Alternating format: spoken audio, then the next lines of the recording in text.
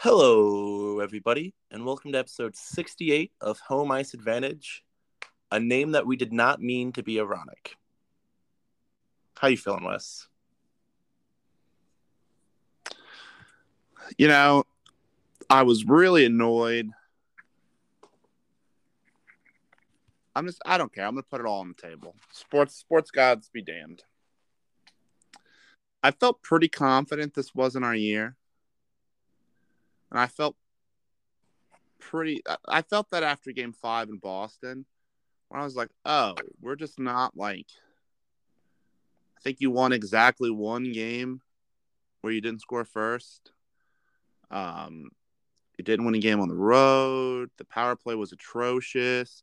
People are kind of, oh, what happened to the penalty kill? Multiple 5-on-3s, a ton of unfortunate penalties, like the double minor on not Panarin. What's the other one? Not Krejci, Bergeron. Like whatever. I thought the penalty kill was really good, home and away. Can I spoil something for you? I doubt you're spoiling for me, but sure. You normally don't win the cup with your backup goalie. And I think in its simplest terms, removed from everything, Raanta had to play as well as Shesterkin and did for 5 games. And you needed to win in those 5 games. And you stole one game 1. You beat them game 2. You outplayed them and lost game 3. That's the one that haunts you. Shesterkin steals game 4. You win game 5. And then after that, do you remember in the Bruins series where I was like, this needs to end quickly? The further it goes, the worse it is. Yeah. Raanta went from playing like a top 3 goalie to playing like a top 15 to 20 goalie who's backup. And that's not a knock on him. I'm not knocking Brendan Smith because he only had a goal. You know what I mean? Yeah. But I think in a lot of ways, it sucks. First, it sucked to lose at home. It was awful. I thought the second year in a row, too, that fans saluted their team at home for an elimination game. This one was much worse because there were no Lightning fans in attendance, and they're all awful. The Rangers fans, they're still the worst fans in sports. Have you seen the hubris of I'm glad we lost game 3 so we can win it in game 5? I have, yeah. Just the worst fans. Nobody watched this team 2 years ago. Nobody watched this team a year ago. I love to see all the merch, like, yeah, here's my towel. Oh, from 2015. Like, yeah, of course, right? Like, because that's who y'all are. But that's fine. That's fine. And this isn't just to tear down the Rangers, but it's fascinating to now see all these people who are just like all of a sudden like, oh yeah, I'm a huge Rangers fan. It's like, oh, really? Because why am I just finding this out in the Eastern Conference Finals? Like, there's been a whole fucking season, people I've known for years, but all of a sudden I'm this huge Rangers fan. Shut up. No. We'll see what happens when Shesterkin plays like a top 5 goalie and not a top 1 goalie over a season. And Chris Kreider will never score 50 goals again. So we'll see. We'll see next year. Because here's the thing. I'm still not convinced they're going to beat the Lightning. And good fucking luck against the Avalanche. Oh, I'm still not convinced they're beating the Lightning. As actually, I'm in love with the amount of people who are panicking. Oh, I shouldn't say panicking, but overreacting to the first 2 games. Like, I don't know if you guys know, Tampa is very good at figuring it out. Like, they've done it very well for 3 seasons. Yeah, we'll see. It was a brutal loss. In the moment, it was awful, right? Like, it's so tough, but you get yourself removed. You really have an opportunity, and this is something that I've touched on a lot. It came up in the Boston series. You really have an opportunity to remake your team here in a lot of ways and kind of either add to the nucleus or reconfigure it a little bit. You gave up a player that you drafted with a 3rd overall pick, whose name I don't remember, and you gave up, I think, a 7th to the Panthers and then swap like bottomed out prospects to see if you can't squeeze something out of them. So you're not like, if you're the Panthers, oh my God, is this devastating? I mean, you gave everything. And same thing for the Rangers if this season doesn't work out. If the Rangers don't win a cup this year, fuck. Yeah. So, and they're more successful than this team, but teams come out of rebuilds too early. Whatever. We'll see what happens. They didn't know they were going to, whatever. The Rangers are whatever. I have one more question about Game 7 though before we get too far past. Okay. So I've been absorbing a ton of very, very bad takes, and I saw a take which I don't necessarily think is bad. Give me all the bad takes. I want to hear. I'm going to give you. Oh, we're literally going to have a segment. 1 to 10. We have a bad take segment this episode. Everyone look forward to it. But what a take I saw after Game 7 was, you're not a real fan if you didn't stay until the end of the game. And to be perfectly honest, we stayed until the end of the game. Our entire group did. That was tough. We were surrounded by Rangers fans in our building, and it was not close. It was over. It was over with 52 minutes left. Yeah. Listen, it was painful, but we stayed and we saluted the team off the ice. There was "Let's Go Canes" chants the whole 9, because at the end of the day, they're still our team. I still love the team. It was still a great season. And I don't know. I don't want to say you're not a fan if you don't stay, but I don't know if I respect you as much as I would have if you stayed. What are your thoughts? Yeah, I don't agree.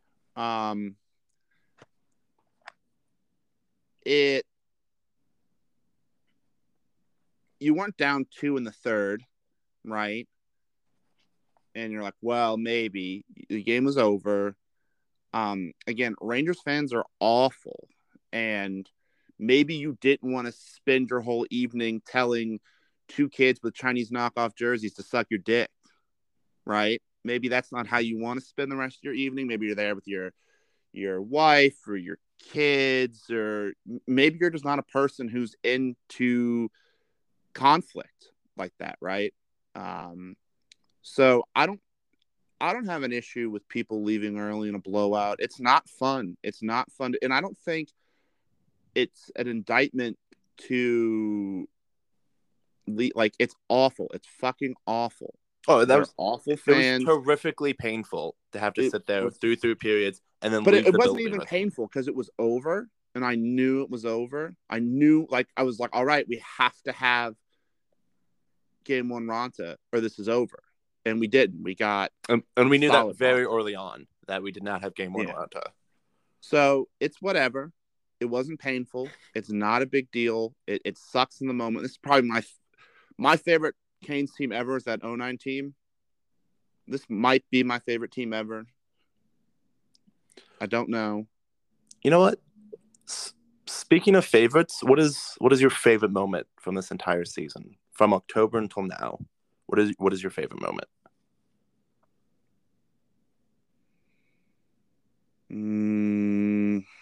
So personally, to get your mind going, I mean, there's a couple of really good moments. The Boston shutout early in the season, great time. And then we had the Rangers snow game.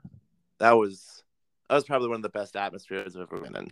The Rangers got destroyed, then we got to walk home in the snow. Like that was a great time.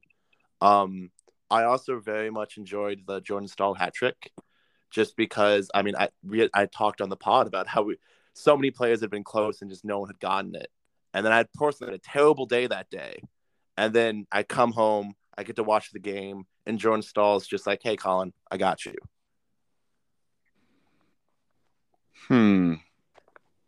I really enjoyed. Hold on, I'm trying to pull up their schedule so I can just see the scores. I guess off the top of my head,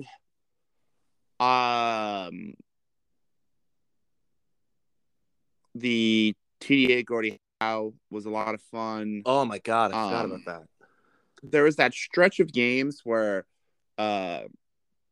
Drury had 2 goals in 2 games, and what's his name? The bald old guy who used to play for the Leafs was up, and Chatfield was up. Josh Levo was the bald guy. He was up. Like, he had all these guys up, and everybody played really well. That like COVID run was a lot of fun. That COVID road run game, really foreshadowed Chicago going on a run of their own this year. yeah. That I don't remember if it was a 3-2 or 2-1 final in Calgary where we basically got slammed. We got choke slammed by the Flames. That goal that had that incredible Slavin save that they show in all the highlight packages where it bounced off of him and then was towards the goal, and then he like poked it away at the very end. Aho had a like kind of soft game winner in that one, but you won that one. The game against the Oilers where Aho basically just fucked McDavid on live television. Aho and Slavin basically just Eiffel Towered McDavid. That was fun. I had a lot of fun with the 3-1 Leafs win. The Leafs weren't full power yet. Part of that's because they had a really tough schedule early, but they came in. Austin Matthews takes Freddie Anderson 5-hole. We win the game. That was fun. And there were some of the games late, to be honest, it was so obvious. In hindsight, winning at MSG twice was fun. Winning with Kochetkov. Remember that, by the MSG way. was a lot of fun. Remember those 2 wins in MSG, but keep going. So that was a ton of fun. Like, this was a really fun team to watch because they really I don't watch hockey games that I'm not invested in. And I don't even like it. I don't have to be invested in the teams, but very rarely in the playoffs is a little different, but very rarely if I don't watch a game from start to finish, I won't watch it. And so for me, like what I love about this team is that it actually didn't matter if it was a back-to-back and it was a Sunday 6 p.m. before the All-Star break and Raanta had just played back-to-back and you'd kind of just survived the Devils. You were going to go in there and you were going to get max effort against the Sharks too. Trocheck, left side, Reimer. And those games, I won't remember those games. I'll forget that goal by next year. I'll forget those random little 3-2, 2-1 games where the Hurricanes just kind of snuck one out. This might sound stupid, but that 50, you lost, but do you remember when they put 50 shots on Forsberg and we're down 2-0, scored 2, and then Brady Tkachuk came down and scored with 45 seconds after, a minute and a half after, sends 1-3-2. That was a really exciting game. That's a classic Cardiac Kane game right there. Giving you hope, just take it away. But yeah. I think that's the biggest takeaway for me. I think when people look at this in the future, they'll be like, "Oh, well, this was the first the Svechnikov 30-goal game. This will be the year that." Actually, I think I know where you're going with this. The past 3 years when we've lost, it's always been, listen, we're a young team, we need to learn. And I don't think that's going to be the same thing. This year's going to be looked back on as if it's the year where we really got into it. We really got our groove, where the stars became the stars and really started to put in that effort. And that's Sebastian getting 37 and what was it? Svech got 31 or 32. I can't remember off the top of my head, but I mean, Jacob Slavin being fucking Jacob Slavin. The emergence of Seth Jarvis. Winnipeg, fast as fuck. Yeah. I think for me, this is the first run in the Rod era where you're kind of disappointed in the outcome because you made that conference finals off the miracle Brock McGinn goal, right? Never forget. And then you got the Bruins, and was that in the bubble? Yeah. No, No. no. In So fact, yeah, you lost to the Bruins in the conference finals, and then yeah, you beat the Rangers. You lost to the Bruins again, and it's like, well, that was the end of their window. It hurt seeing them get smoked by the Lightning, but then the Lightning won the cup, so you're like, okay. And then you lose to the Lightning, they win the cup. It really felt like last year, who came out of the East was going to win the cup. yeah, But which is not true but this season. yeah, this year it feels shitty. It mostly feels shitty because I don't know what to do with it because we didn't have Freddie. What if Freddie shuts them out game 3 and 2's enough? There was a lot of and I bought into it, admittedly. There was a lot of like, listen, who cares if Freddie's out? Ronta's got it. And, hindsight being what it is, I would have preferred Freddie. And of course, there's nothing we can do about it now. But I don't know. Like, to me, too, like, I think that was the right line of play, and then the magic ran out. But one of the things they did that really fucked him up in Toronto is they tried to bring him back from injury early constantly because they have no defense. They have much better defense now. But when Toronto he was did there, the same thing to Jake Gardner, and it literally fucked his career. yeah. So I don't regret bringing him back or anything, or not bringing him back. Like, but it is like I would have liked to see. I don't know. It's what I mean. It just sucks. But like I said, you didn't really invest a ton in it. You did burn a year. There were a lot of RFAs and UFAs. We'll go over them a little bit later. So yeah, I mean, it's disappointing, but it's not the end of the world. If you're the Penguins, if you're the Panthers, if you're, I mean, Boston has quite literally already fallen apart. Cassidy got fired today. Marchand has that hip surgery. He'll be out at least 6 months. Like, I want to say McAvery has some type of thing where he's going to be out for a while too. So, McAvoy. What did I say? You said McAvery. Listen, I don't know, guys. What do you want from me? Fuck Boston. But yeah, McAvoy has something where he's going to be out for a couple of months. Like, Boston has legitimately fallen apart in, I don't know, a little less than a month. That's whatever. I mean, they have the space to reload if they want to. We'll see. I think it's too early. Like, ultimately, it sucks, but I don't feel like... I don't even mean it in that way. I'm saying we're not turning around looking at a rebuild. We're not turning around looking for answers on how we're going to be competitive. So I'm fine. We are not the Pens who are looking at that. We're not the Capitals who need to look at that. We're not Boston who's looking at that. But you did burn, like, look, you've got 2 years left now. So that's the shitty part. You burned a year, and it's not a knock on Freddie, but you didn't have Freddie. And I don't know if he would have made a difference. You know what? That's untrue. I know he would have made a difference in 6 and 7. So we'll see. And we'll actually dive into this really quick. I don't want this to go long because we have a lot of off-season talk about this subject. But what are some of your expectations going into the off-season? So you already mentioned that we have a lot of UFAs, and then we have a couple RFAs as well. You could, in theory, for those at home, Lorenz, Necas are both RFAs. Domi, Niederreiter, Stepan, Trocheck, UFAs. And then Bear and D'Angelo are RFAs. Ian Cole and Smith are UFAs. And we're going to talk about this a little bit later, but Gardner's coming back. Got 1 year at him.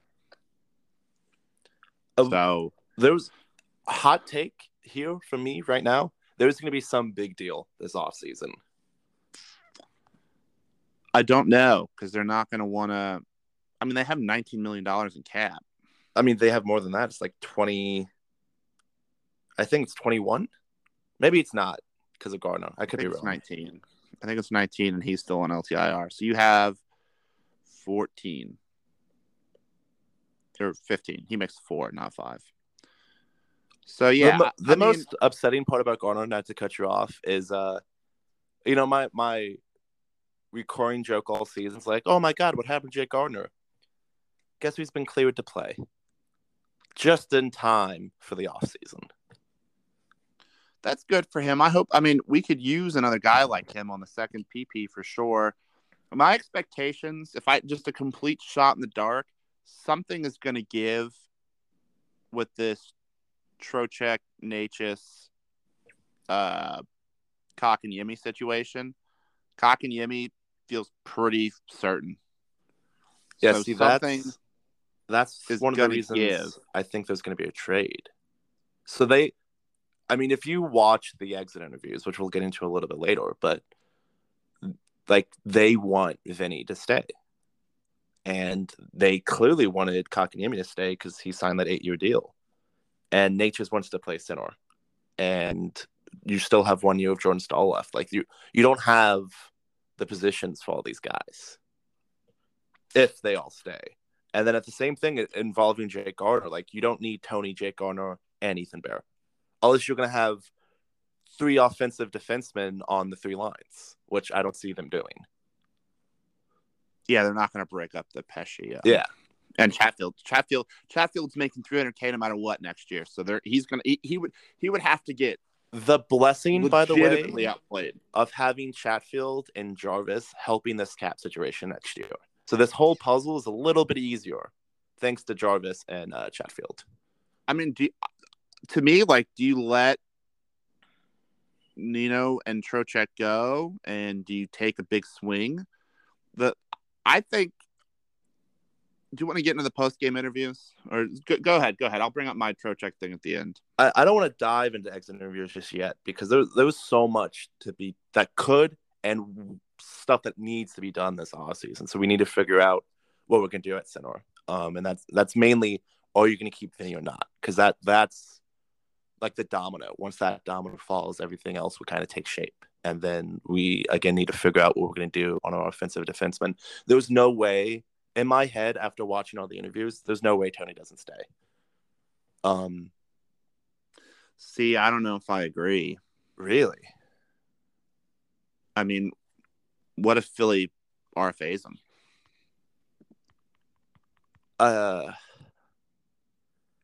Get into your thing. I don't think. Okay. So just in general, before we move on, in general, what do you want to see happen this offseason? You don't have to go into detail, just an overview of the direction you'd like to see the team going to, of a specific role that you want filled, or maybe a type of player you want to go and get. You need, and there's only a couple guys who can do this in the league, period, which is what makes this so hard. If I'm the Hurricanes, I'm making the greatest pitch that I can to Matthew Tkachuk. 40-goal scorer, tough as shit, a little bitch. I think, and he has legit finish. The bounce is dried up.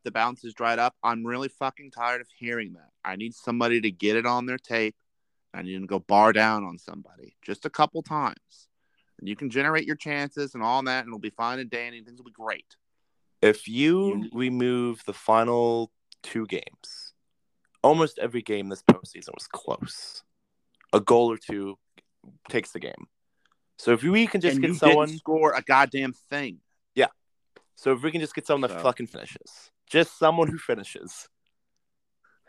You need more goals. You need more goals. But I don't know. You just need more goals.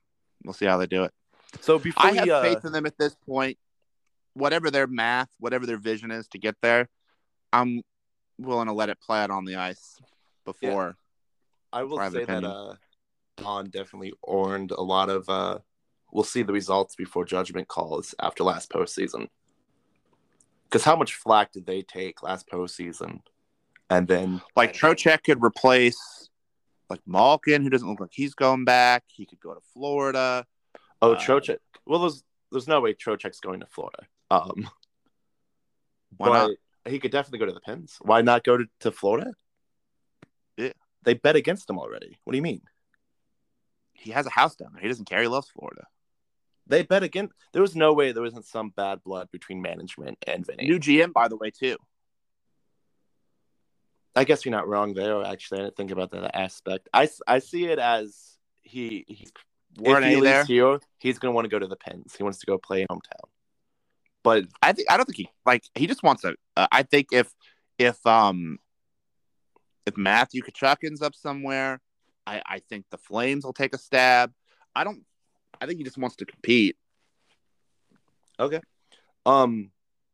But before we get into the player interviews, really, because that's going to be kind of a deep dive. There was some surprising things in there, and then some not so surprising things. I want to talk about bad takes. I guess you have some bad takes of your own. I'm going to share the most outrageous one first because it was so insane when I saw it. I'm going to grade these from like you're confused, which is a 1, to like you should be shot out of a cannon. Okay. What's 1 to 5? Okay, 1 to 5. Rod Brind'Amour has passed his mark. He's no longer effective. He has an inability to switch lines, and it's cost us a series win.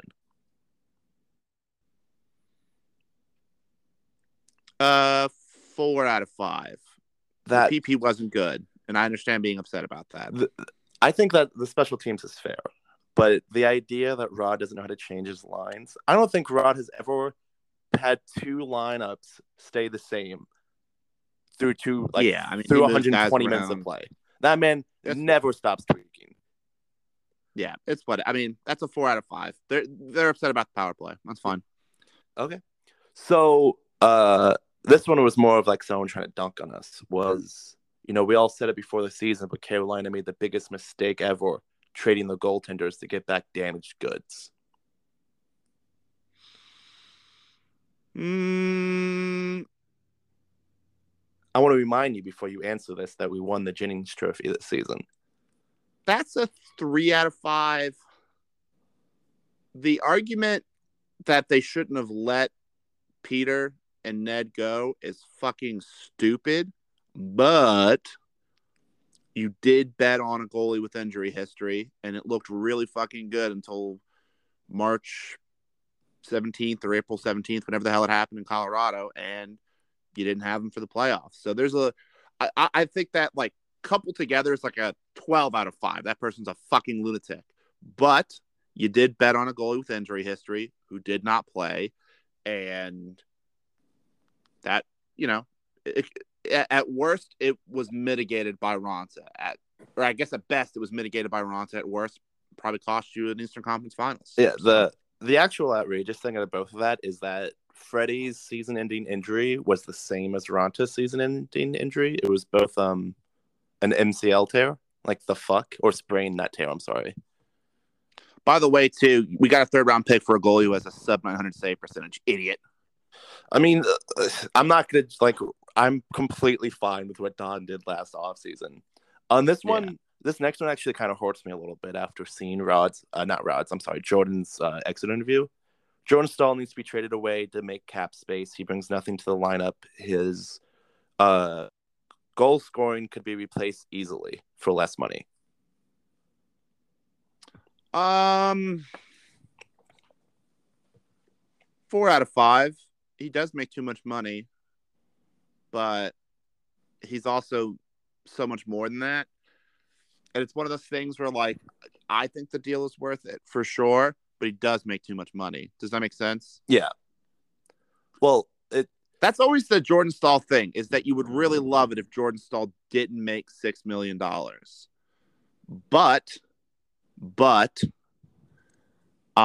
people are stupid and don't understand, like, whatever. But yeah, that's a 4, we'll say a 4 out of 5. That's a 4 out of 5. Yeah, you wish he scored more, and I also wish I had a 10-inch cock. So whatever. Yeah, you got to be fucking stuck with a 14-inch. Can't do anything with it.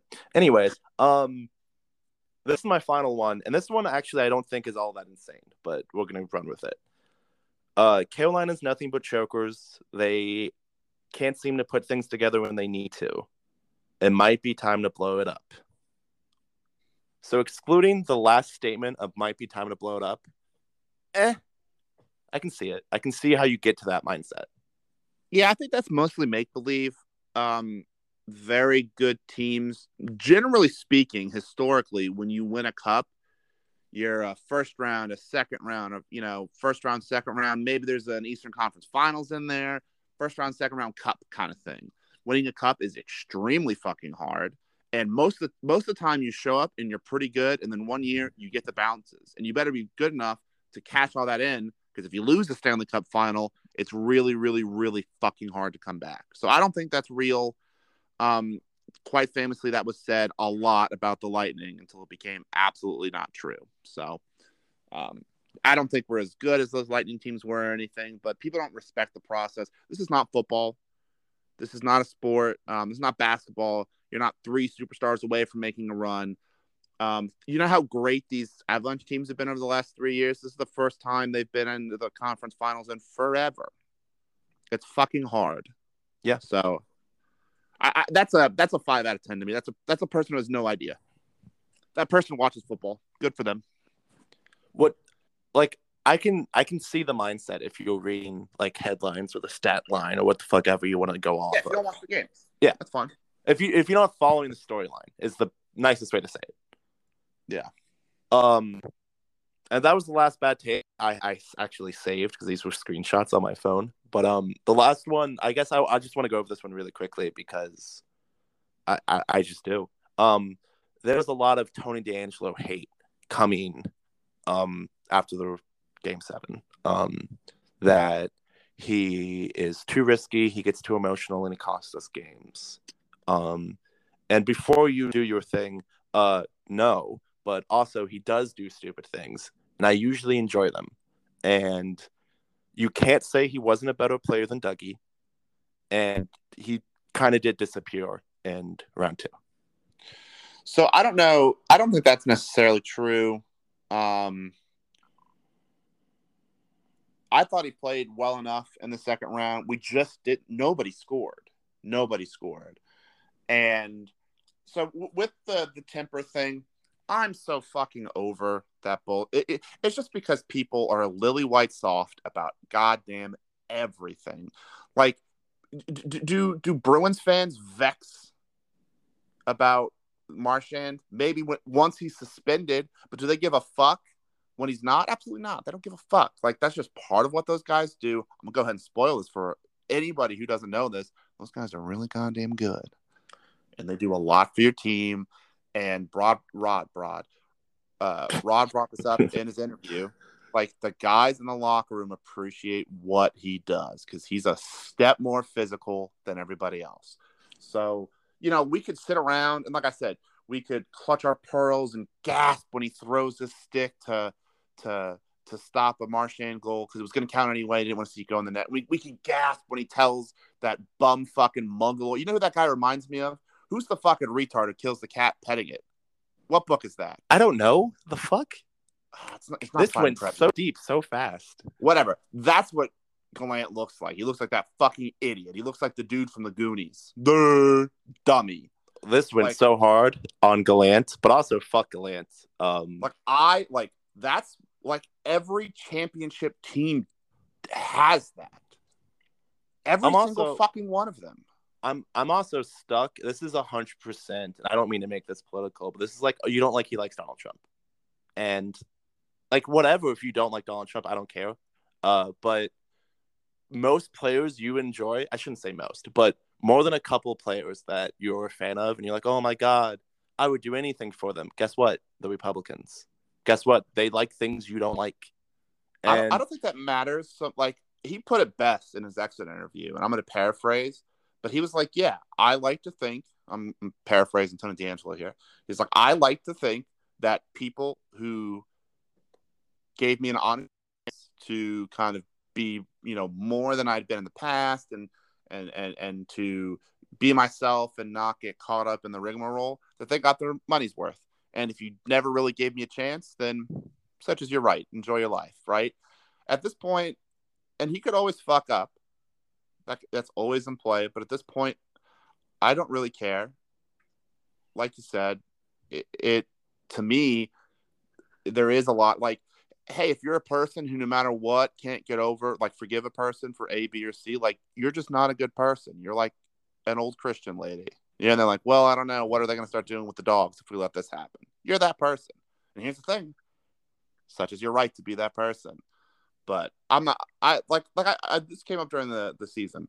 I'm done defending and paraphrasing and like, hey, actually, I'm talking specifically from this angle. Like, I don't care. Tony D'Angelo's my guy. I'd like it if he does prove with more time. I imagine. Do you remember when Michael Vick first came back and was like really good on the Eagles? Yeah. And there were a lot of people like since that happened, and I don't know if you would consider actual dog fighting better or worse than like racist insults. I would definitely consider it worse.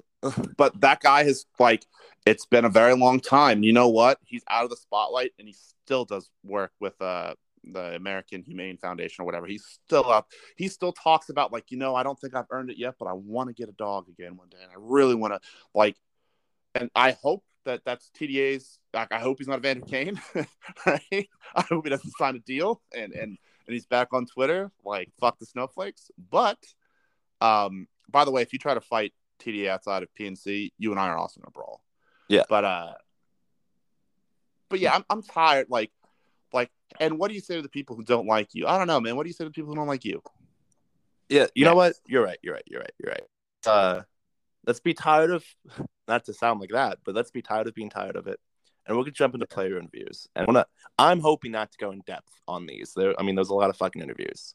I only watched the ones I cared about. So. Oh, well, there we go. I watched all of them. I thought there was a couple highlights, which I'm going to try to walk you through. We had Vincent Trocheck. Just saying he wanted to stay here. I don't love that it was only 3 minutes. Yeah. But I love that he basically came out and he was like, yeah, feels unfinished. And they're like, do you want to stay here? And he was like, look, money's green, but yeah, unfinished business. And then he left. Yep. So if it was going to be 3 minutes, I appreciate that it was bad. And then we had Ian Cole. Did you watch Ian Cole's? I did not watch Cole's. So Ian Cole, it's weird that they asked him these questions because they pretty much phrased it like, well, Ian, you got a couple cups. What is this team missing? And he pretty much went to the narrative of like, hey, we got to stop taking stupid penalties. We have to like put the fucking puck in the net, which is, yeah, Ian, you're not fucking wrong. It was just weird to see the media get him to say it, if that makes sense. Like they didn't go to Jordan. They didn't go to Marek. They went to Ian Cole, who, if I had to put money on it, is not returning. And I don't know. That one was weird to me. It's not that I'm mad that he said it. He's right. It was just weird that he was the one to say it. Yeah, they don't know what to ask. Like again, they opened up their book and they had the same 3 talking points they had when he did his signing interview, his introductory interview. So they just like hammered those home one last time, and he's a consummate professional, so he gave him the answers one last time. And I don't know if he'll come back. I think he might have come back if that's also the Bear, Chatfield, Gardner, Cole, Smith thing. I wouldn't mind Brendan Smith coming back. He might, to me, I think he's played himself into a legit bottom 6 role. Maybe not on a cup team, but maybe like a fringe, like wild card team. Well, Brendan Smith and Ian Cole in the postseason were good. Like they did not. They never cost us a game. They never. That's another guy too who will fucking like spit his tooth out in your eye, right? Yeah. Like you need more of that.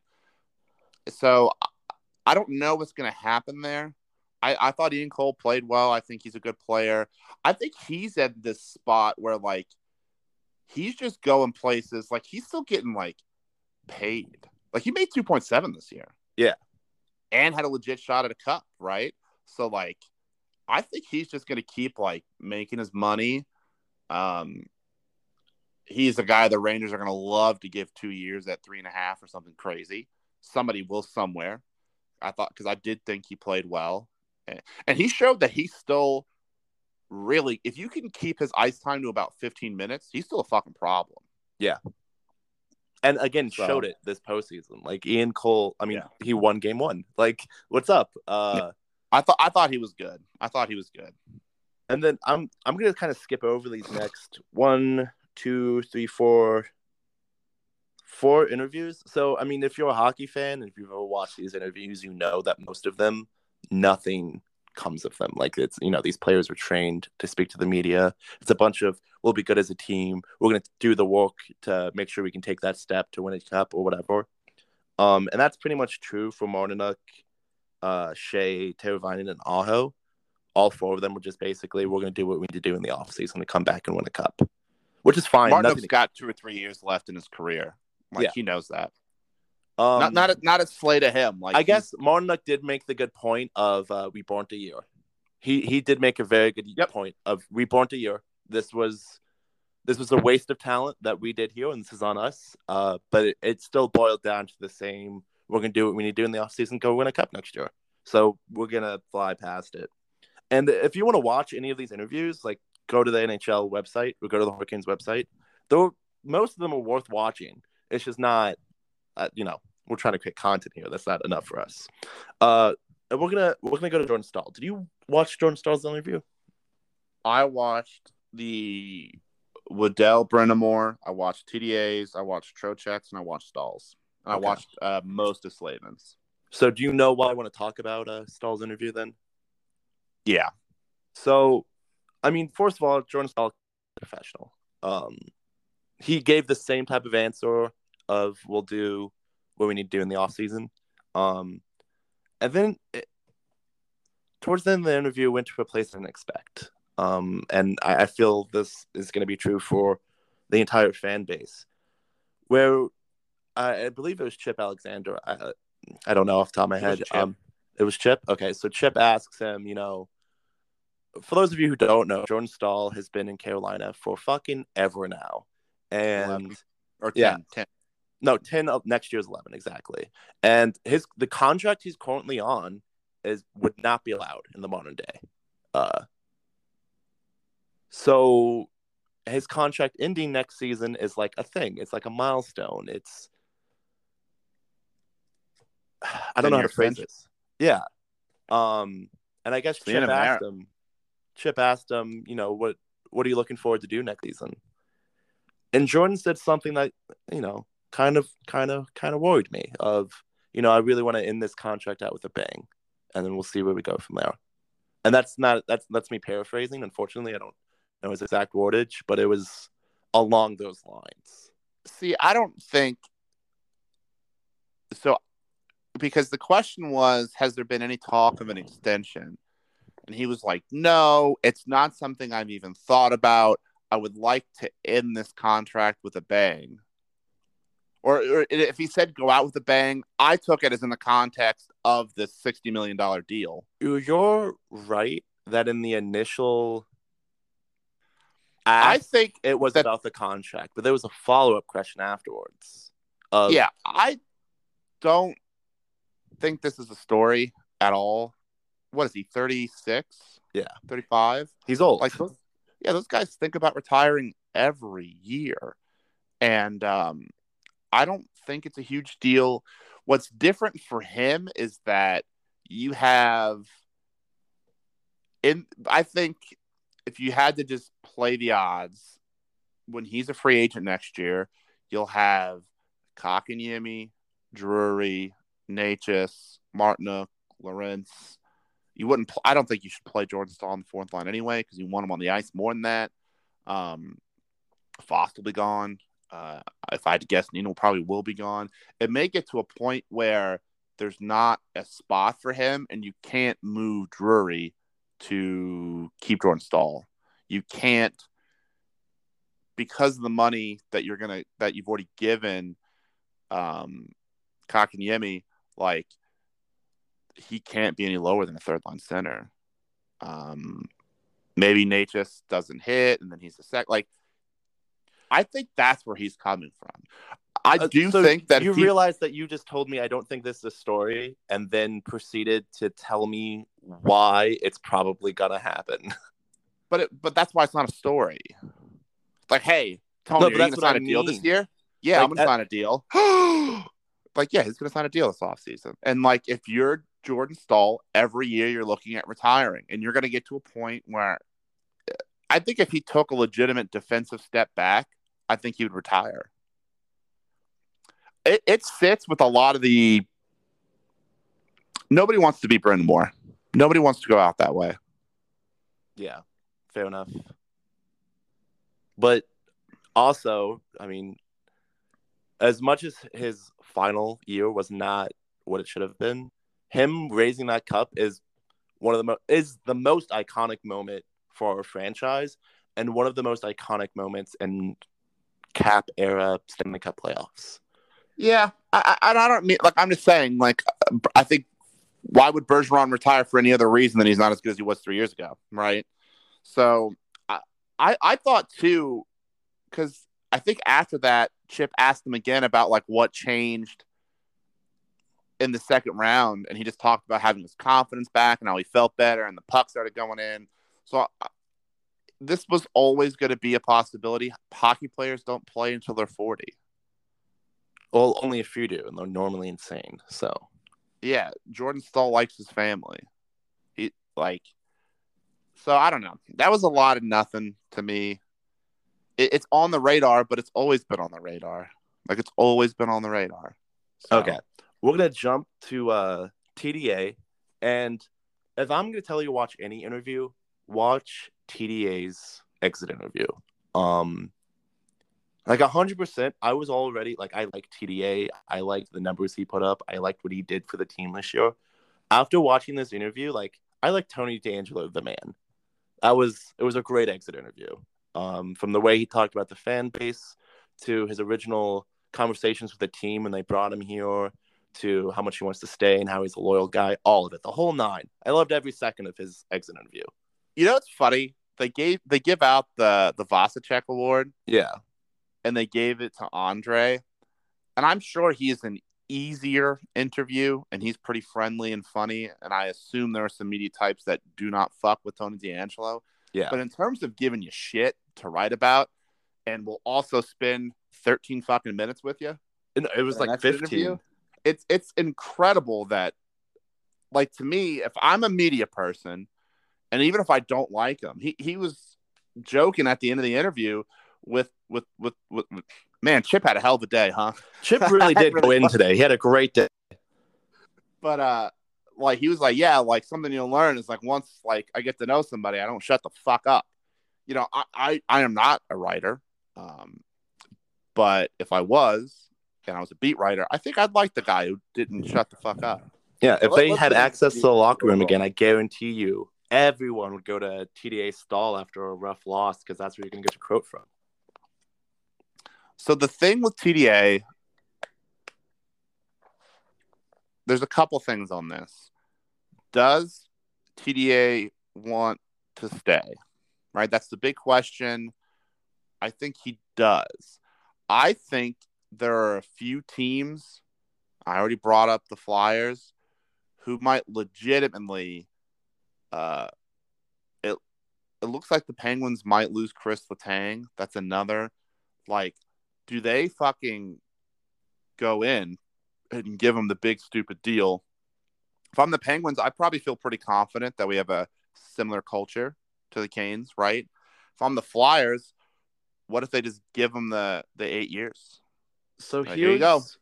Here's why I don't see that being as big of a problem. And it's from Tony's interview that I'm getting this impression is he knows, Tony DeAngelo knows that a contract really means nothing. I mean, yeah, you'll be paid out, but that doesn't mean you're going to play because he already signed that big contract once. He's already been through this. It was only a 2-year deal in New York. Well, that's not like big money. Yeah, I think with a lot of these, I think fans very much overthink hometown discounts. Like, if I thought we were within $1 million of the Devils, Dougie stays. If we were within $1.5 million, maybe he stays. If somebody offers $3 million more than you do, bro, a year, bro, that's a lot of fucking money. And then he's going to have to go through, oh, look, he's a racist and being booed in his own building for a little bit.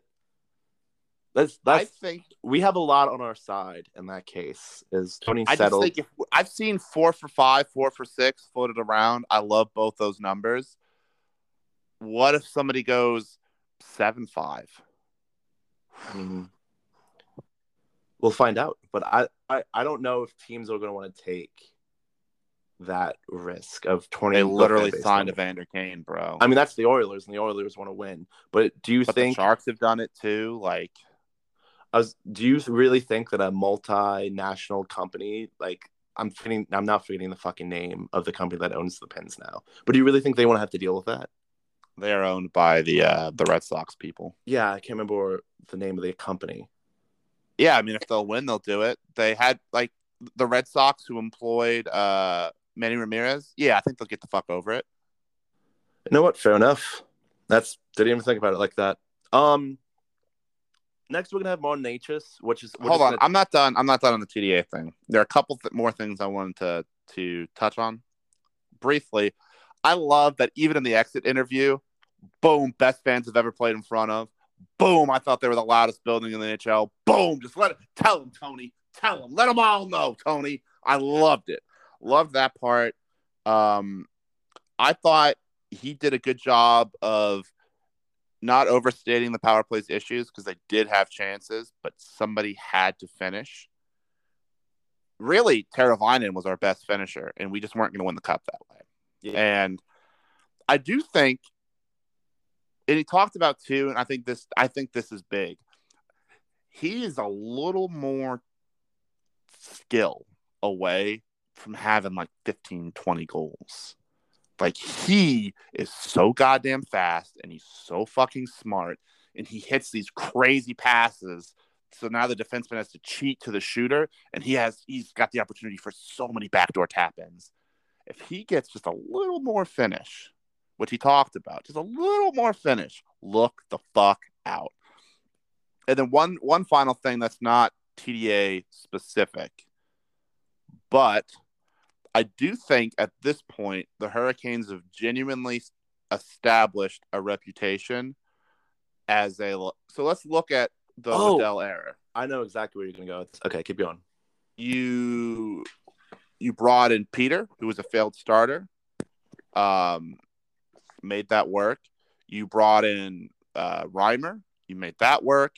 You brought in, what's his name? Dougie Hamilton, right? Dougie Hamilton he was always playing below his potential, played to his potential, left and played below his potential. You brought in Freddie Anderson. If Freddie Anderson doesn't get hurt, he's a Vezina finalist. You brought in TDA, made that work. The only reclamation project the Bear thing has gone a little bit off the rails, but I think the Canes view him as more of a project than as a reclamation. Yeah. I also don't know if you can really judge this season because of how hard he got hit by COVID. The Bear thing. He looked so good. COVID he did look foggy, and I know that's kind of stupid and what does that even mean in the context of hockey? But he did look like it was he was just sharper, getting to that spot or winning that battle, and then you saw it come back, then he got hurt again. So I do think this is just kind of like a lost year for him. That makes me think that his skating is more max effort than it, Brady Shea's skating is not he could skate forever like that. Brady Shea is a guy who may never lose a step. To me, it means that Bear has to switch gears to get to his top speed. If that makes any sense. Yeah, which is fine. There are plenty of players like that. Plenty of very successful players like that. But at this point, I think we've made a really Martinook was spare parts, right? We've really kind of made a good case for come to Carolina, get your shit going again. I wonder if that puts you on the market for Evander Kane. I do think you play with fire with that, but I don't know. I mean, we've been doing that, so. By the way, that's a fucking guy who can finish. That's all I'm saying. That's all I'm saying. And he's got a little bit of that snarl. That may be a little too much character. We could move on from the reclamation project from this. The reason you're bringing this up during the TDA thing is because he openly said, he was like, yeah, after the season, I was literally talking to all my buddies. He's like, listen, Carolina, it's the place to be.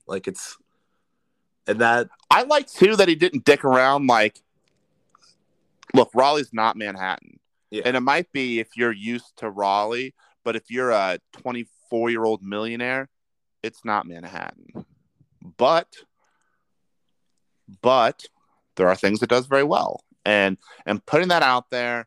And I like that he was like, look, I'm not going to compare Raleigh to Manhattan because that's foolish. He's not going to lie. But the practice facility goes a great deal. Luke DeCock put out that story that the same architect is coming down and who planned the renovations. They're going to plan all this stuff, and that's going to save a bunch of time because nobody has to get to know anybody, which is great. I do think with these reclamation projects, performance is whatever. I'm not like, we've shown that you can come here and kind of rebuild your worth, right? But with the Kane thing, and I know that a lot of it's like alleged, but he's got a lot of his shit isn't heat of the moment. Yeah. There's the gambling issue, which addiction sucks. It's not a knock on him, but that is a thing, right? Yeah. And then there's the thing with I don't know if it's his wife or his baby mom or whatever, but I believe now ex-wife. Yeah, those were not words hurled at each other, allegedly, right? It was fists. Maybe that could be heat of the moment, but that's a lot more than words to me. You've got the Vancouver COVID plane situation. This is a guy, you've got the fake COVID test, the vaccine passport, right? I feel like you're going in on a lot on Vander Kane, which is for a different pod. No, I'm just saying that I am more comfortable with Tony D'Angelo has a temper problem. And in his temper does some admittedly abhorrent things. And you would like him to be better than that. And you can convince me that every now and again you lose 30 seconds and it you've got to be better. A lot of these Evander Kane issues they're planned. These are planned things that he got caught on. That man has multiple hat tricks this postseason. Multiple. Okay, I'm just saying that I do worry about some of that stuff. There's not a lot of guys like Evander Kane who are. I mean, he's so good that he can get away with it. Really get away with it. So, that was it.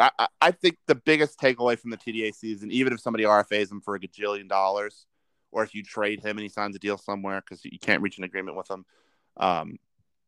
this is the spot to get your shit going.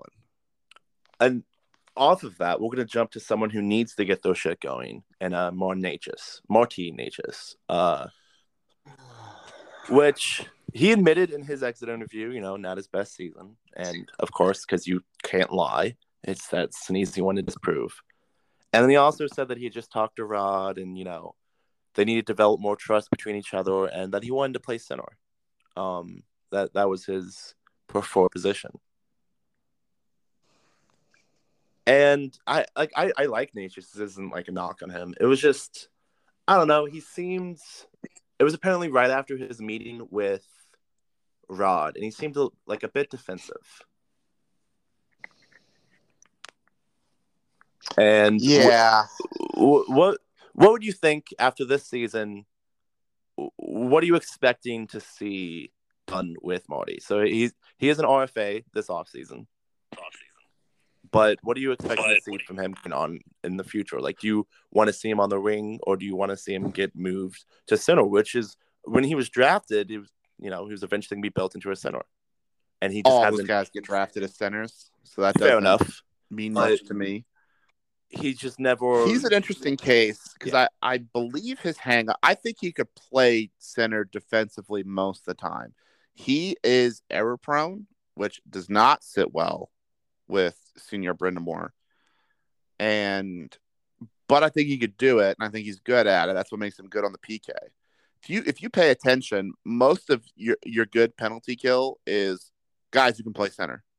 You just sit them out there, and you hope for the best. And occasionally, like, Brock McGinn is a legendary penalty killer and is a winger, even though I think he might have also been drafted as a center. But most of the time, there's a ranginess that centers have. They have to cover more of the ice. They have to really understand their defensive assignments that make them good PKers. I don't love his shot. And he's never had like a great shot, but he was fast enough. And he just kind of was in spots and was annoying. And everything was great. He's incredibly fast. Like that's no one will ever say different. It depends on the deal.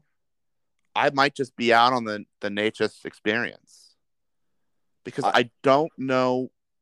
Like, if I'm gonna be 100% honest, the reason why I think we're gonna get a big deal this offseason is because I'm kind of in the same boat, and I can see them dealing him and maybe trying to build something to get his goal scorer with someone else.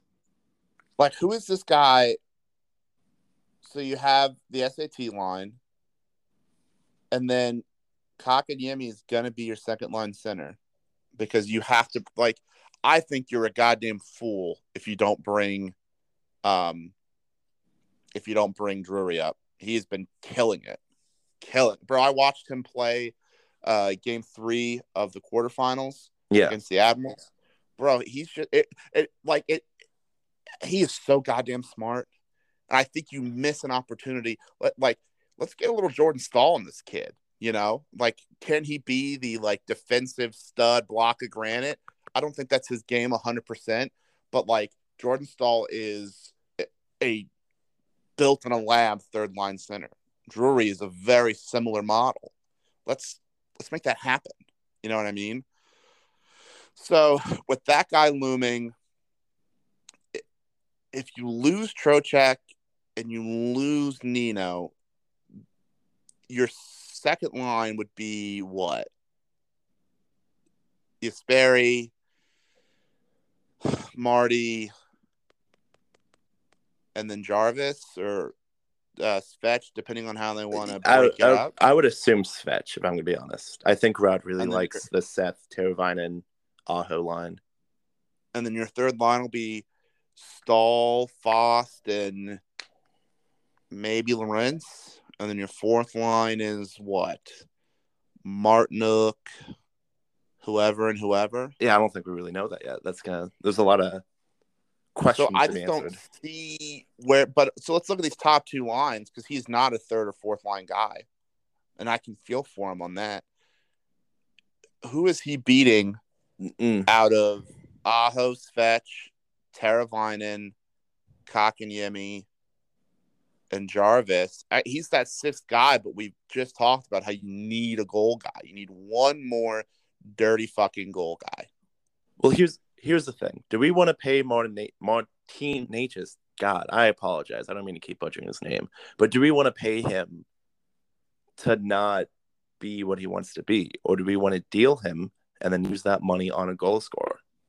I bet you get him on a bridge deal.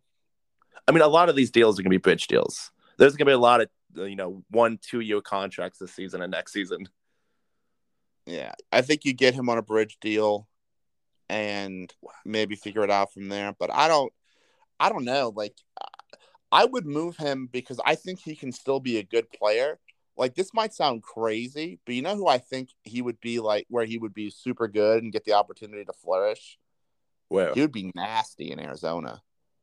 I don't think that kid wants to play college hockey. I don't think he cares, to be honest with you. I think you get him on that deal and you give him, he'll be PP1, he'll be their 2C, or he could play one on the first line on the wing and he'll do his thing. I think he would be great there. Or what's another good rebuilding team that he could be on? We're not going to trade him in the Metro. I'd really like to keep him out of the Atlantic, but he could go to the Sabres, but I don't think they're going to want to. He'd be good cheap. You might be able to pull some strings with the Wild. I just think he'd be good in Vancouver too. I just don't know if his future is here if he wants to be a center, and he could still be a center, but could he even end up being better than Kotkaniemi? Maybe, but he makes too much money to be your third line center forever, So, and the Necas isn't a third line center, and you have Drury. So I just think that experience is coming to an end. I still think he's a hell of a player. Yeah, all the respect in the world. We're not knocking him, to be clear. Yeah, I just don't. Sometimes guys don't fit, So we'll move on to someone who fit incredibly well this year. Someone who no one saw entering the lineup, in Seth Jarvis. You've already admitted you didn't watch it, so I'm just going to summarize. As it turns out, he had a pretty bad concussion. I saw the clip about the concussion, and that's it. Yeah, so it was a really bad concussion. He doesn't remember getting hit. He doesn't remember going to the bench or being taken off the ice. He says he remembers watching parts of the game in Bill Bernstedt's office, which is right off the locker. And then he kind of remembers Kotkaniemi driving him home. And he doesn't remember anything else until after the sun went down the following day, which is scary. But he's reportedly he now has no headaches. He's doing fine. He's doing better. So that's going to be a risk in his game.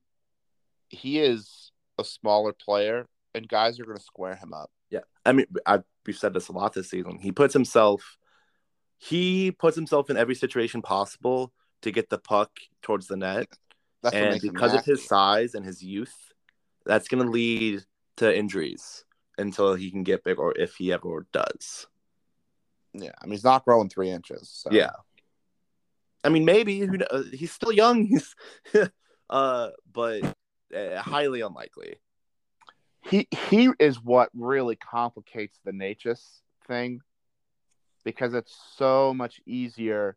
I like that first line of Teravainen, Aho, what's Jarvis? his name? Jarvis. Because he's not afraid to shoot, which I think we need more of in the top. I think he's got a good shot, too. He's got a really good shot. When he gets that little second, he's fucking spooky. He is scary good and very accurate. I think he works well. He's got a similar mind to them. And I think those are, I think Necas plays well with those guys too, but I think Jarvis is better and cheaper and is a winger through and through. So I like that first line a lot. The SAT line as just the we're getting it kind of line will always reign supreme, but like a day in, day out first line, 24, 86, 20, that's a line, bro. So I think, I mean, what a steal. Thank you. How good would the Leafs be with Seth Jarvis? Yeah. I don't remember where I saw it, but I saw another.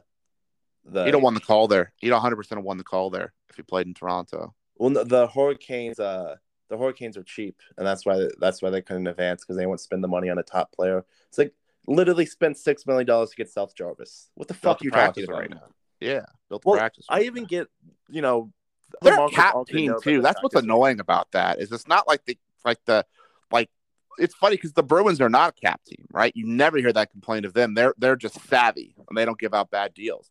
But the Hurricanes are a cap team, but also recognize Dougie Hamilton's not worth $9.5 million, or was it 9 or 9.5, whatever the hell it was. And they're cheap. It's like, again, here are your recycled and tired 2008 headlines. Okay. It's not even. I understand that if you're living in Toronto, you're not going to realize that they built their weight competition center. Because why the fuck would you? You're not paying attention to our markets media. But the idea that you wouldn't know that we ate that $6 million to get the pick from Toronto is just absurd. They just don't care. It's whatever. He's been good. His future is really bright. I worry that he's got a little bit of I think one of the things that really hurt Jeff Skinner is the repeated concussions. I think it made him wary to be in the places you need to be to play well defensively. I hope that doesn't happen to and that's not a knock on Jeff Skinner. Bro, if I get concussed twice, I'm done. Yeah, you sneeze too hard around me, I'm out. Concussions suck. Actually suck if you've never had one. They were not fun. So I hope that doesn't happen to him. I think he makes the Necas thing this is part of what the Canes, and this is where this will be new for them. You're going to have to make hard decisions that are not of future value. that are of today's value. And you don't have to kill the future when you make those value decisions for today, but everything can't have a like glint of, in 2 years from now, things will be great. We are now at the part of the schedule where what can we do where we're good today and we're not awful tomorrow. Well, that's also where the finishing thing comes in, because when you're building those deals that are like in 3 to 4 years, the deal is going to be fucking amazing. You're not thinking, oh, well, we're going to have a finishing problem in 2 to 3 years. Like, but we're now facing that reality. So it's time to make that move to get it done. Yep. We'll see. We'll see. So I think I'm going to take a stab at in terms of, I think it's pretty easy to keep Lorentz. I don't know if he'll get a one-way deal. I don't know if he'd want a one-way deal. I think he's an NHLer, but I don't know if he's an NHLer on a cup team. So I don't know. I think you will reach a deal with Necas, and you'll probably trade him. I think Domi's gone. I thought he was fine. I mean, he won Game 7. I thought he was a good player. I think he is a good player, but I just think he's going to make way too much money. Yeah. And he's not like, our top 6 is pretty fucking set. And you don't need, you know who Jesse Blake is from the Steve Dangle podcast network? Yes. He does, or did, he might still be doing it. You want to hear a funny story? That leads into my point. So sure. We're only an hour and 10 minutes in. Keep going. At this point, it's just a blowout because this is the last podcast we're going to do for a while. Okay. Yeah, we might do one. Well, yeah, we're definitely going to be taking a break here. I get what you're saying. But so he did this series where he took over the Buffalo Sabres in NHL 21 or 22, whenever he started it, the most recent NHL, and he tried to build them a cup team, and he got fired after 7 years. So then he started a series that was called One Since 67, and he was going to take over the Maple Leafs. I think he went 20 years. And he was going to take them to a cup, and they never won the cup. Austin Matthews retired without winning a cup. And I'm sorry, I shouldn't laugh.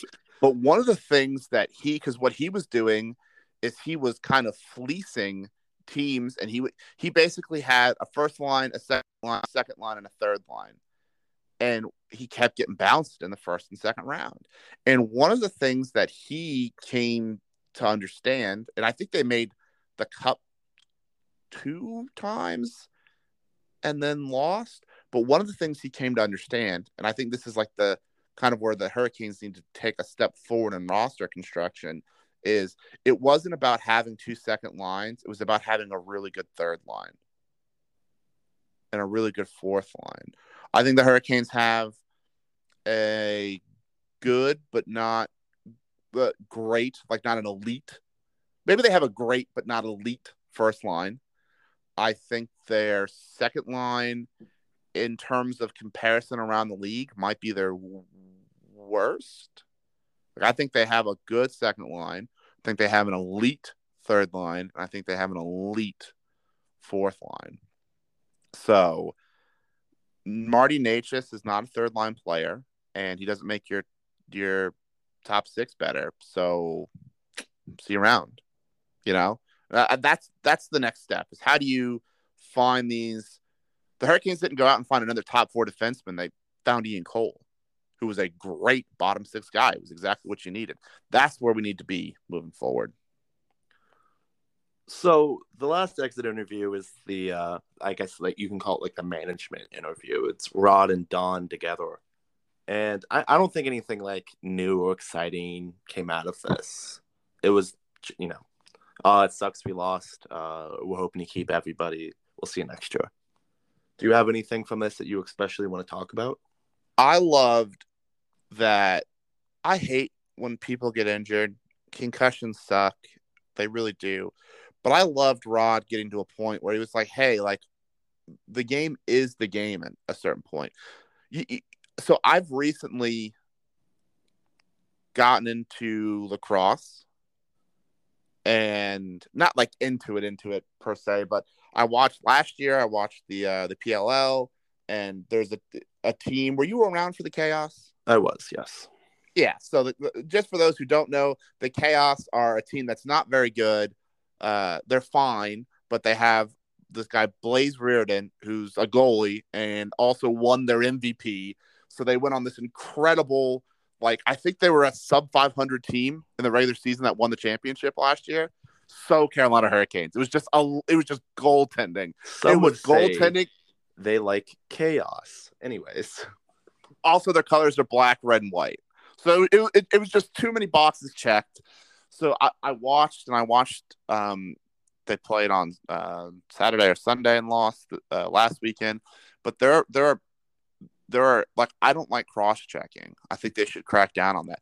Lacrosse players just swing at each other when they're like leaving the zone, and I mean it's just a baseball swing to the ribs or the elbow. Holy fuck!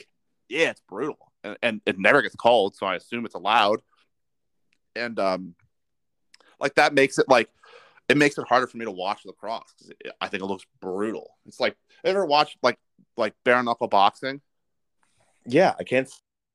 Yeah, it's unwatchable, but to some degree, but you watch boxing. Yeah, and that's worse, or not worse. That's better, but ultimately, like, that's the game.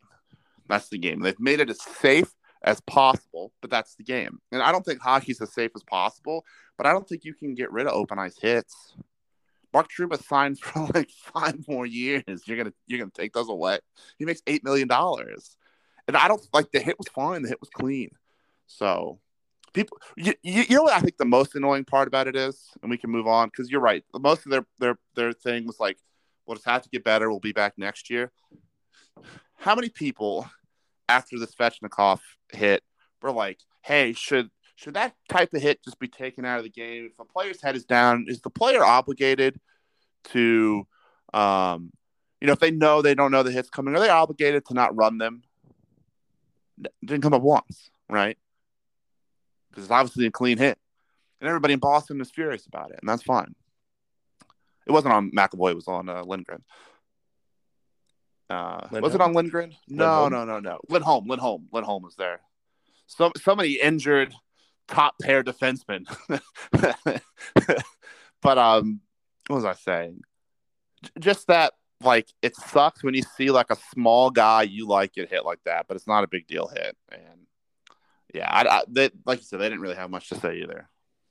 I guess the only thing I really enjoyed about the interviews, I don't know, I like seeing Rod and Don interact because we'll never really know what it's like behind closed doors. Obviously, it's just not a place. So when they do interact together in public, I just always enjoy seeing, like, you can tell there's actual chemistry between them. They're not going out to dinner every night. But like, though you hear collaborative thrown around a lot, it does look collaborative. Like, yeah, they look like they work together all the time. Exactly. They look like they talk at least a few times every week, no matter what. Yeah. So that's it for the post games, right? Yeah, that's all of the exit interviews. So I just want to take a moment right before we sign off for a little bit here. It sucks to lose in the fashion we did. A Game 7 at home it's just not great to lose that. Ask Toronto, they've been dealing with it forever. But to lose to the Rangers, it just made it like it was just the icing on the cake of, fuck, this sucks. So I just want to leave us with a couple of things to look forward to going into next season. Because, I mean, we actually have vibes only. Yeah, we have a shit ton of positive things. We have a ton of great things that are going to happen. So at some point this summer, we're going to find out if PNC Arena will have a new name or if it's going to be PNC Arena again for the next 5 years. This is going to be a weird question for me to ask, but do you care? Do you want the name to change? You know what it is? I don't mind. I don't have an issue with the PNC Bank. I don't love that their logo is Islanders colors. Yeah, I can see that. So, the RBC is just blue and yellow. And I guess you could argue that's like Nashville colors, but not even. Like it's not. It's a bright yellow, not a mustard. So that's the only thing. I don't really care as long as for a bunch of money. I've seen the Bojangles arena floated. I think that would be cool. I hope lean into your shit. Like, let's start getting like local. I would like as a team. See, I like to that's where be you're going more to take local. because that's why I would like Bojangles Arena or Bojangles Center. Actually, this is going to sound weird. I got so used to the RBC Center that I want it to be a center again, just because like onomatopoeia, like it sounds good to make you. Arena. See, I'm the exact opposite. Well, different eras, different ages at the time. But yeah, I would like one of the things I loved is they had like the Central Marching Band do a thing. They had Carolina come in and do a thing.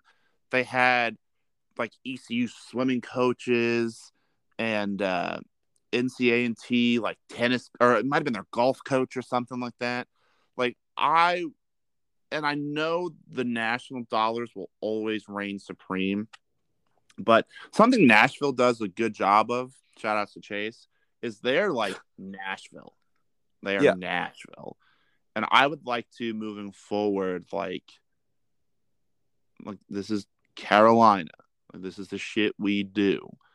So I don't have a Bojangles would be cool, but if it was, I think Advanced Auto Parts, their corporate might be here. It is. It's in North Hills now. It used to be downtown.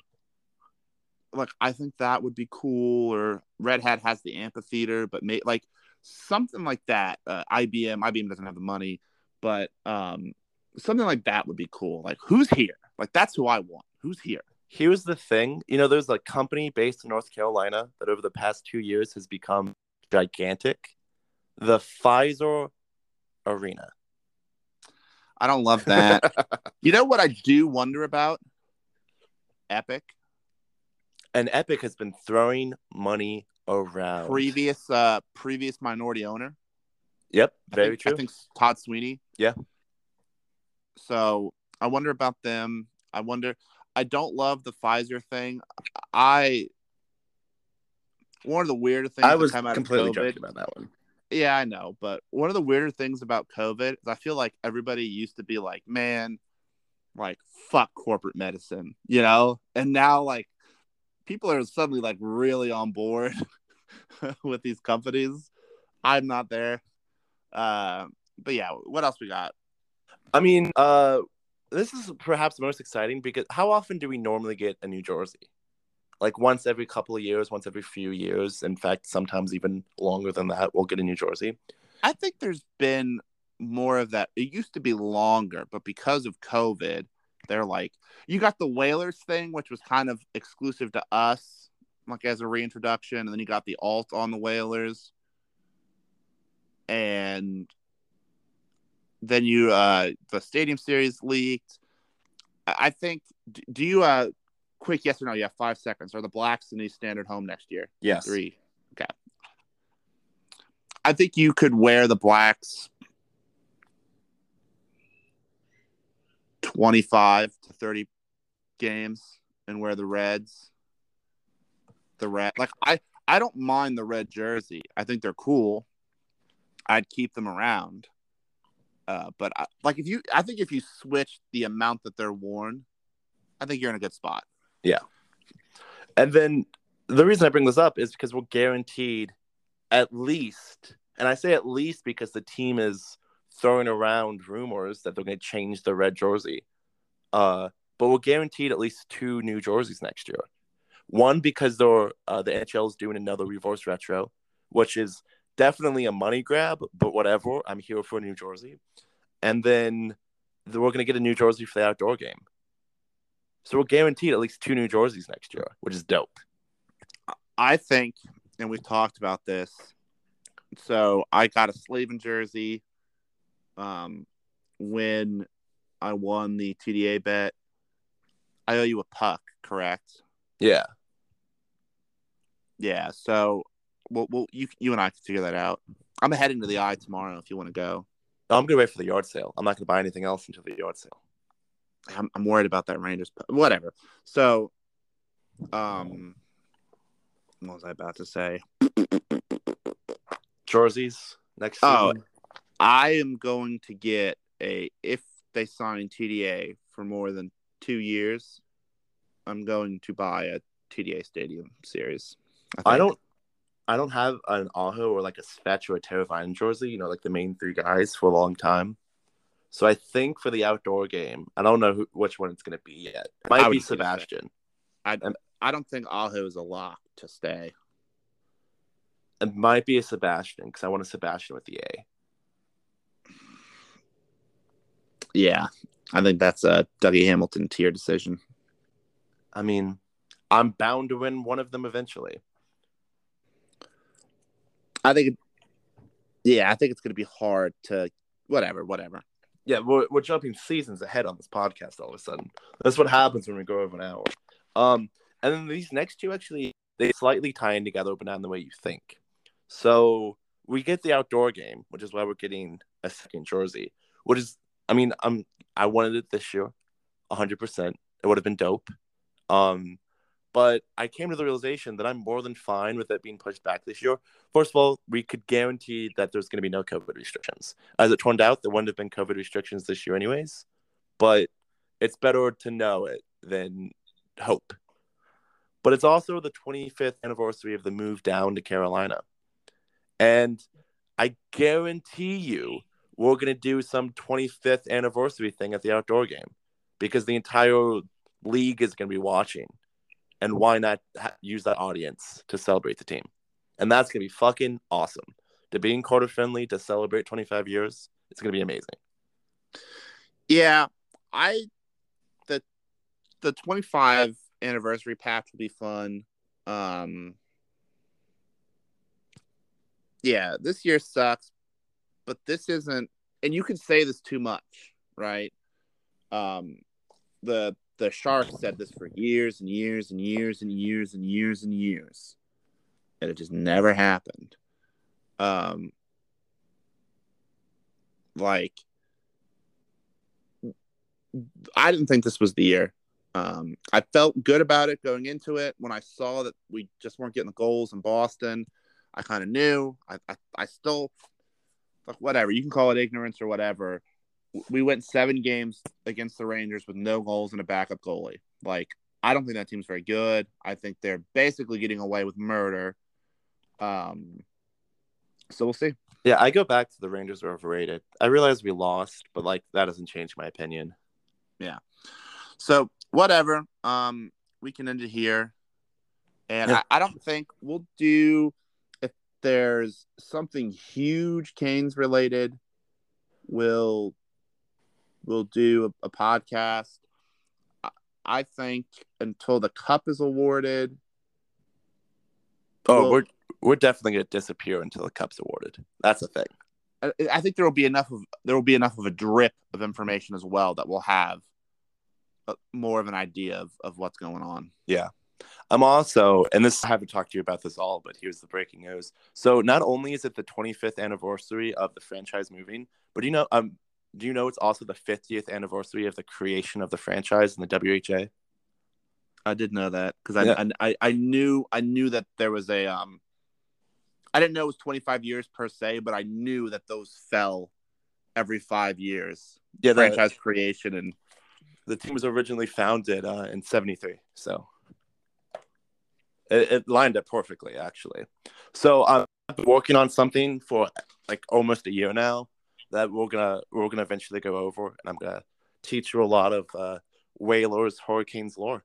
Maybe not teach you the Hurricanes lore, but a lot of like Whalers lore and what made it so special for so many people.